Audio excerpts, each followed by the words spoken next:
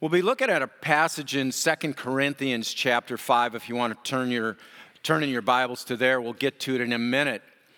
But at Bethel Church, when you are on staff there are certain requirements that they have each year. And one of those is that you have to do a self-evaluation.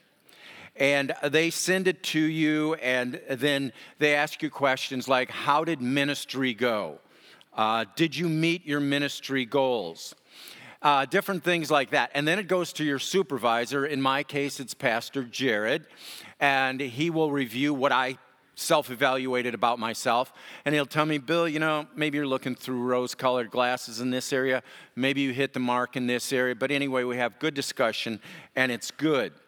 We also need to do a self-evaluation on things like SMART goals. What are our ministry and personal goals for the upcoming year? And some of the things we look at are maybe like attendance goals. Or in my case, one of the things I really pray a lot about is that our students take the next step in their faith journey, whether it's trusting Christ as Savior for the first time or if it's getting baptized. And so I look at that and evaluate that. And how am I going to disciple better? You kind of get the picture. What are the things that would help me meet these ministry goals? Whether it's other resources, sometimes I need additional people to love on students as well. But there's also personal goals. What are my spiritual goals for the next year? How can I be better at my time alone with God? And that's why I said to you about that Bible reading plan. It's a good way to jumpstart that. How can I be held accountable at that time? Because the reality is, friends, Christian brother and sister, you can't lead someone to a place that you are not at. And in ministry, I can't lead someone to a place that I am not at spiritually. Some of my personal goals. What does it look like in my marriage? How are Shelley and I going to have better Saturdays with Shelley, our date nights, exercising, staying in shape, things like this. So what we have to do, and we do that in October, November. But now, some of you may have come here this morning, and you're starting to hear the word 2023. And if you woke up this morning and didn't realize it, it is a new year. It is 2023. And so welcome to 2023. Some of you, if not all of you, may have made New Year's resolutions. How can I try to make myself better by maybe kicking a bad habit? Eating better. I don't even think about that. Exercising more. How do I do better in relationships? And some of you, if you are honest, came here this morning and made a New Year's resolution not to make a resolution. Here's the trouble with New Year's resolutions. The majority of those will be broken by the end of the month. And there's this feeling of, oh, well, I tried, but next year I'll try again. Or maybe it's a frustration. I keep failing. I can't overcome this. This is tough. And my title for my message this morning is New Year, New You, but it's a new year, but do you really need a new you? So let's go to our passage in 2 Corinthians chapter 5. I'm going to start at verse 14. For the love of Christ controls us, because we have concluded this, that one has died for all, therefore all have died. And he died for all, that those who live might no longer live for themselves, but live for him who for their sake died and was raised. From now on, therefore, we regard no one according to the flesh. Even though we once regarded Christ according to the flesh, we regard him thus no longer. Therefore, if anyone is in Christ, he is a new creation. The old has passed away. Behold, the new has come. Now, if you had your Bibles open, you would see the verse right before that. Paul is, he says this. He says, for if we are beside ourselves, it is for God. If we are in our right mind, it is for you. Think about that statement there. If we are beside ourselves, it is for God. If we are in our right mind, it is because of you. That's a kind of excitement Paul has about Jesus. He's saying, this is unbelievable. It's one of those moments in your life that bring you this great joy and this great excitement. Maybe your first child is born. You go, oh, yeah, we're parents. Or maybe the day you got married, or that first grandchild, or the new job promotion. There's just this excitement, and you're so excited about it. It overflows your being. And Paul, the apostle, as he writes this, his joy is overflowing because of Jesus. For the love of Christ controls us, and because of this, we have concluded this. I have come to this realization, the apostle Paul says, I am controlled by the love of Christ. I'm so excited, I just can't hide it. I'm overwhelmed and I can't control myself, but Christ's love controls me. Why? Because one died for all.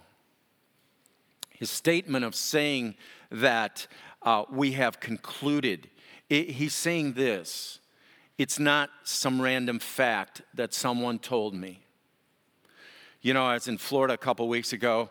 The sacrificial servant that I am, drove my mother's car down for her. And I got down there, and it's 72 degrees. Well, the next morning, I go running on the beach, and it's very nice outside. I have shorts and a T-shirt on. And later that day, Shelley calls me, and she says, have you looked at the weather? I go, yeah, it's 72 outside. It's really nice. She goes, no, have you looked at the weather? You're supposed to come in Thursday night. And I go, and? I want to stay here as long as possible. And she goes, no, we've got a really bad storm coming in. And I go, are you kidding me? Now, I knew she wasn't kidding me, but I also knew that I didn't want to come home to minus 22 degrees.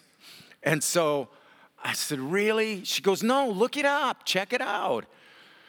So I went on my weather app and I look, and all these red flags are going, oh yeah, the world is coming to an end. It's going to, blah, blah, blah. You know how the weathermen are? They love catastrophes. And so I'm looking at them going, my wife is right, as usual.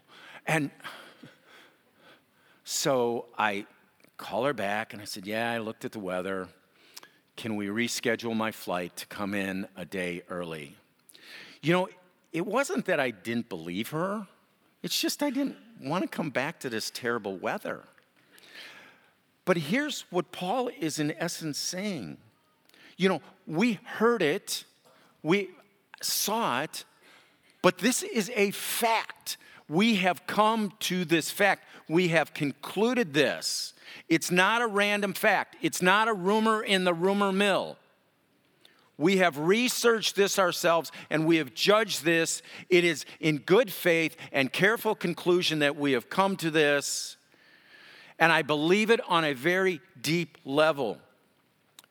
He says this, I have concluded that one died for all. Now, that's a pretty amazing fact when we think about it. It also seems very complicated, but very simple in the same way. One died for all. So does that mean that one died for all people? Yes, it does mean that. Christ did die for all of humanity. But here's the disclaimer. It is believers in Jesus Christ that reap the rewards of eternity. And maybe you are here today and you are saying, I'm not sure exactly what you're saying about that fact. Those who trust that Jesus Christ died for their sins, take a step back.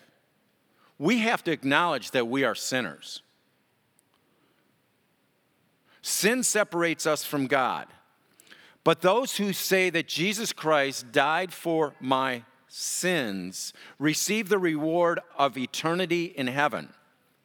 They receive the reward, and this is really cool, of the Holy Spirit working in their lives on a daily basis. If you are here today and have never trusted that Jesus Christ died for your sins, that he is your Savior, I'm going to just tell you straight up, you're missing out on eternal rewards. Romans 5:8 says this, but God shows his love for us in that while we're still sinners, Christ died for us. One died for all. Sin separates us from this relationship with a holy and perfect God. And if we are separated from God, how do we get back into that relationship? Well, it's very simple. Jesus took upon himself the curse that should have been mine, that should have been yours. So too he died the death that we should have died. Therefore, all have died. Now, when I say that, we didn't all die because we're still living. We didn't die a physical death because of Jesus' death. We die a physical death because of sin and the world in which we live in. But our sins died with Jesus, and that's an amazing fact. This is an ultimate demonstration of his love for us. That love of Christ that controls us. That those who live, that's a common theme for Paul, those who live, Galatians 2:20, I have been crucified with Christ. It is no longer I who live, but Christ who lives in me. And the life I now live in the flesh, I live by faith in the Son of God who loved me and gave himself for me. What does that mean to us? It means this, our life is not our own. And you may have come in here this morning and wanted to think that your life was all about you. Your life is not about your own. We were dead in the law. No matter how good you think you are, no one keeps the law perfectly. James tells us that if you break one of the law, you've broken the whole law. And I've been to Midway Airport a couple different times in the last few weeks, and there is an establishment on one side of the road that says it's called Slightly Sinful. You can't be slightly sinful. You're completely sinful. There's no slightly in this. God says there's no one good, no, not one. But now, it is Christ who lives in me by me trusting him as my Savior. And because of that fact, we live for others. In a world that is all about me, have it your way, just watch commercials for a little bit. You are the most important person in the world. The world continually tells our teens life is all about them. Just look at social media. Watch how everyone, including yourself, posts on social media. I have to be honest. All the kids were in for Christmas. We took like 44 pictures of the same thing until we got the right picture to post on social media. No one wakes up in the morning and sits up in bed and grabs their phone, takes a picture and goes, I'm ready for today. No. We craft it all because it's all about me and I want to look good. We are crafted with multiple takes and retakes to get the best side, and we come to believe that, yes, life is all about me. He died for all, that we who live, we who have put our trust in Christ for our eternal salvation, might no longer live for themselves. But if we don't live for ourselves, then who are we supposed to live for? Well, we're supposed to live for him who died for us and was raised from the dead. We live for Jesus. You might say it's all about him. And that brings on a different context for living. Not that I'm trying to be a better person or make a New Year's resolution. I'm striving to live like Jesus. My life needs to be, as much as I can, reflective of the life of Jesus. How do I mirror that life? I will fail miserably, but how do I strive for that? We need to take a look at his earthly life. I think that's a great way to start. Okay, he did spend time with his small group of 12, right? He also took his small group of 12 everywhere he went, except when he would go away to be with his Father, to spend time alone with his heavenly Father. He spent time with the sick, even physically touched those who you were not allowed to touch. He spent time with people that the religious order of the day said, these people are not worth anything. They are prostitutes, they are scum of the earth, they are tax collectors. You don't need to be spending any time with him, but Jesus spent time with them. Jesus didn't have a secret service detail, except maybe Peter in the Garden of Gethsemane when he cut the guard's ear off. But for the most part, Jesus lived his human life outside of a human comfort zone. And we, you, me, sometimes get so comfortable in that Christian bubble. We're okay being there. And I see when I am there and I start to really hate that bubble and I just want to pop that bubble. It's this: just because we believe that the gospel is a life and death matter doesn't mean that we as Christians need to live as though we are dead. We too many times are worried about what the religious leaders, what our religious friends will say, will think.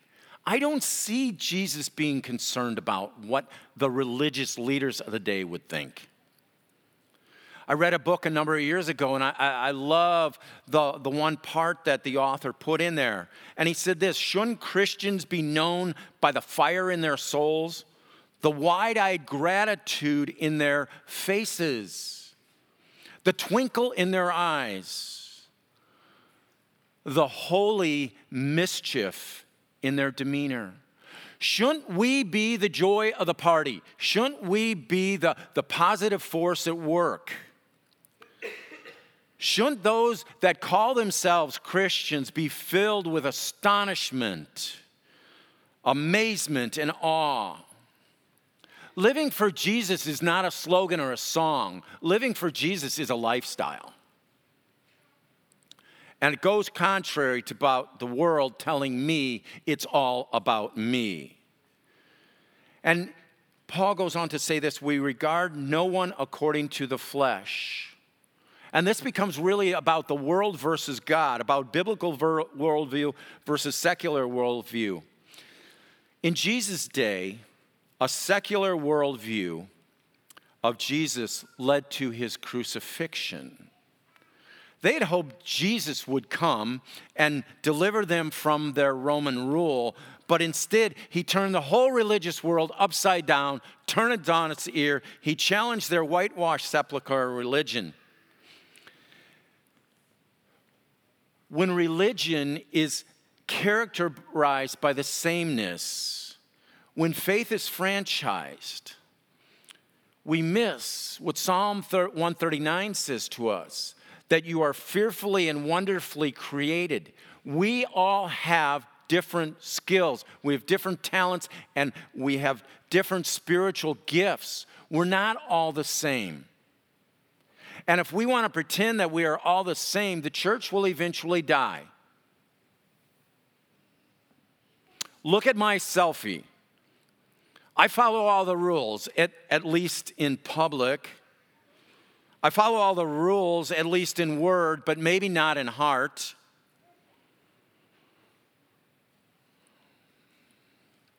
I was at the gym yesterday, and a friend of mine was on the treadmill, and we were talking, and her husband has just recently retired. And I said, what does that look like? You're not retired, he's retired. What's retirement look like? You know, you guys have been married for a long time. And we talked a little bit, and she said, marriage is like this. It's not what you see on the outside of the home. Marriage is what is on the inside of the home, and that's how strong your retirement's going to be, is how strong your marriage is on the inside of the home. It's the same way with our hearts. It's not how we look on Sunday morning. It's where our hearts are at.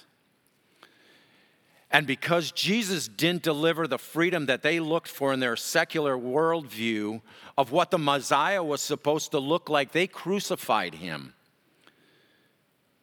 We regard no one according to the flesh. Many times, don't we do this in the way that we view people? What kind of clothes do they wear? What kind of home do they live in? What kind of car do they drive in? What neighborhood do they live in? Do they live on the east side of the lake, or do they live on the west side of the lake? That is exactly how the religious leaders of the day saw Jesus. They saw him as someone not worthy of life, a threat to their lifestyle. And maybe we need to look at this as we start a new year. Is Jesus the homeowner of your heart, or is he a house guest in your heart? If Jesus is a house guest in your heart, he doesn't own it. And he can come and go. You can kick him out when you don't want him around.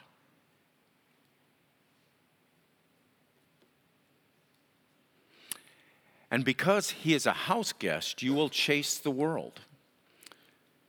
You will strive to make New Year's resolutions that fail miserably because you're doing it on your own. But if he's the homeowner of your heart, he owns it, and that is a game changer. And Paul once regarded Jesus as just that, just as a human.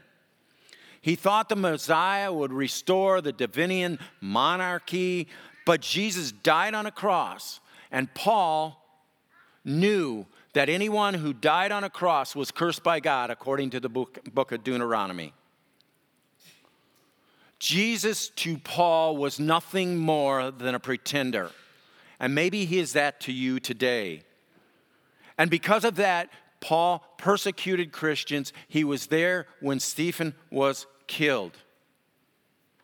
But the Damascus road led to a life-changing moment for Paul. A moment that he is saying he is controlled by the love of Christ. A moment that many of you can remember. That day when it all clicked, that Jesus died on the cross and it became part of your heart. When you said, yes, I trust Jesus Christ as my Savior. Where he changed the landscape of your life. Where we come with a whole new outlook on life. Changed convictions led to changed attitude. Changed convictions resulted in changed lifestyles. Changed convictions have a complete change of heart, where Jesus is the heart owner. Therefore, if anyone is in Christ, he's saying because of this, therefore, because of that, one died for all and was raised. Christian brothers and sisters, if you are a believer in Jesus Christ, you are a new creation in Christ. And that is something to celebrate. The old is gone. Please, quit trying to hang on to the old. We're a new person. We're complete. The old is gone. The archaic life is gone. Think about it in technology, in ways of technology. If I were to do a survey here today and say, how many of you have some kind of social media? The majority of this crowd, as I'm looking out there, would say, I have Facebook. The crowd that I hang out with on Tuesday night, the majority of them would say, I have TikTok, or I have Instagram, or I have something else. But we all have some kind of social media. for the most part. We also, if not all of you, we all have email. We have phones that can send text messages, receive our emails, send our emails. We can call anybody anytime we want. It's a new way of life from what used to happen 15, 20 years ago. There's nobody in here, I can probably guarantee that would say, I would really like to go back to carrier pigeons to get my message across. It's interesting, I was reading about the Revolutionary War in a book, and it would take 2 weeks to get a message from New York to Philadelphia. Nobody wants to go back to that. Some of you will identify with this. None of you want to go back to that phone with that really long cord. Remember that? And if you didn't want your mother to hear what you were talking about, you would stretch the cord as far as you could. You would go around the corner and you would go into the front closet. I am speaking from experience. And I would shut the door and I would talk to my friend. So my mother would not hear. And then I would open the door suddenly and I would bust her in the head because she was listening through the door. None of us want to go back to that. Landlines, what are they? Very few send letters anymore through the mail, although on a sidebar, it is kind of fun to get a letter in the mail that's not a bill, isn't it? I had a student years ago when I was first in ministry, and he was in the Army, and they didn't let him have email at the time, and we wrote back and forth. And now as I've looked over the letters a couple times, I still kept those. It's kind of cool, that part of it. But we don't want to go back to the archaic ways of life when we have the new. And when Paul says, you are a new creation in Christ, the old has passed away, it's dead to you. Why do we want to go back to that? So we can make New Year's resolutions that we'll feel better about ourselves for a few days? The old has passed away. It is out of existence. It's a new lifestyle has come to stay when we belong to Jesus. We're not on a rehab mission. Now, I like to restore old bicycles. I find them on junk piles. And so I take them home and I cuddle them for a little bit. I put them in the shed and then I start to take them apart piece by piece, sand them down, and then I repaint them. And, maybe the handlebars, I'll spray chrome paint on them. I make them look really good. And now I have a bunch of extra bicycles that I don't know what to do with. But anyway, the thing is with the bicycles, I sand down the old parts and I re-chrome things and I do things, but they're still the old bicycle. It just has new paint on it. It's still that heavy old frame. It's not like the new Trek frames that weigh like an ounce or anything like that. It's still the old bicycle, just repainted.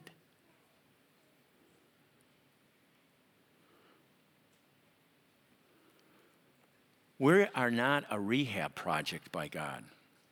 I'm going to fix you. I'm going to make you clean. I'm going to make you dress better.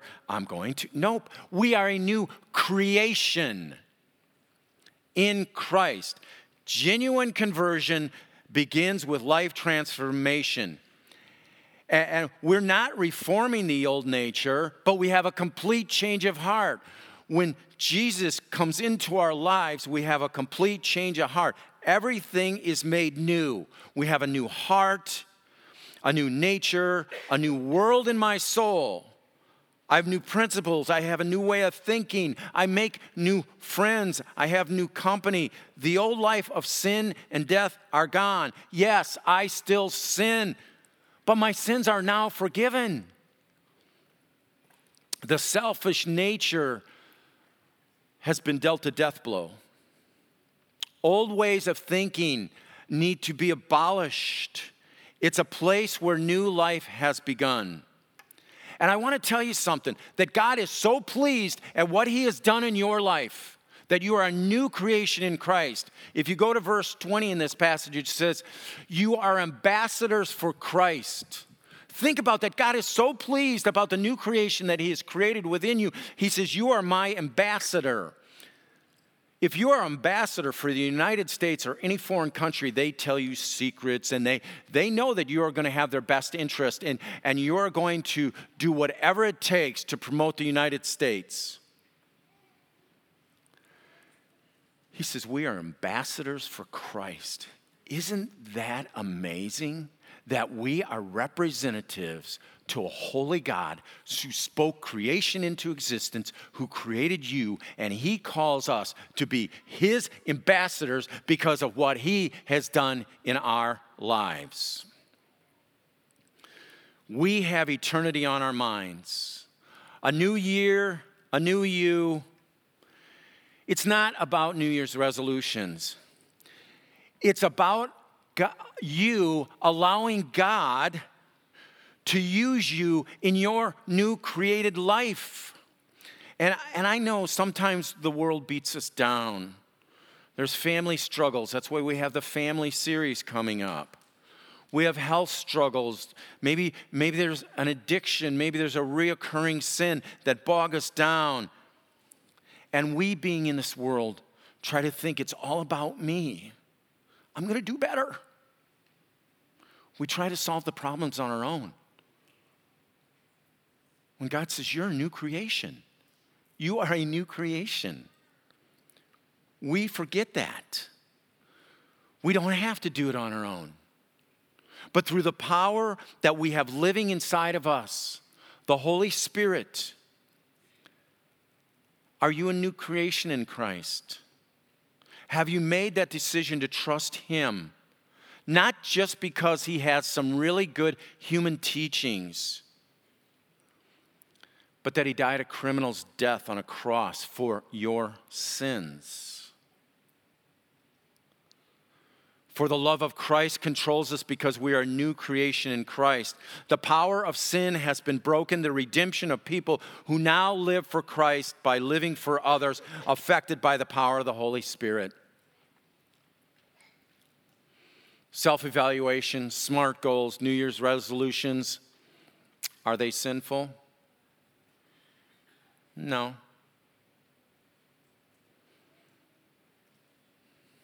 But if we are relying on our own power, I'm going to just tell you, they will fail. And I'm going to tell you right now, I don't know everybody in this room, but it's really on my heart that if you have never acknowledged that you are a sinner and in desperate need of a Savior, I'm going to be up here. Please come and talk to me, because I would love to share what Jesus did in my life when it all became real, when the head knowledge that I had became real in a hotel room in Milwaukee, Wisconsin. It's a moment I'll never forget. It's my Damascus Road. And I would love that for you today. But if you are here and you are a believer, I want you to understand something, that you are a new creation in Christ. The old is gone. And because we are new creation in Christ, it is in Christ which we live.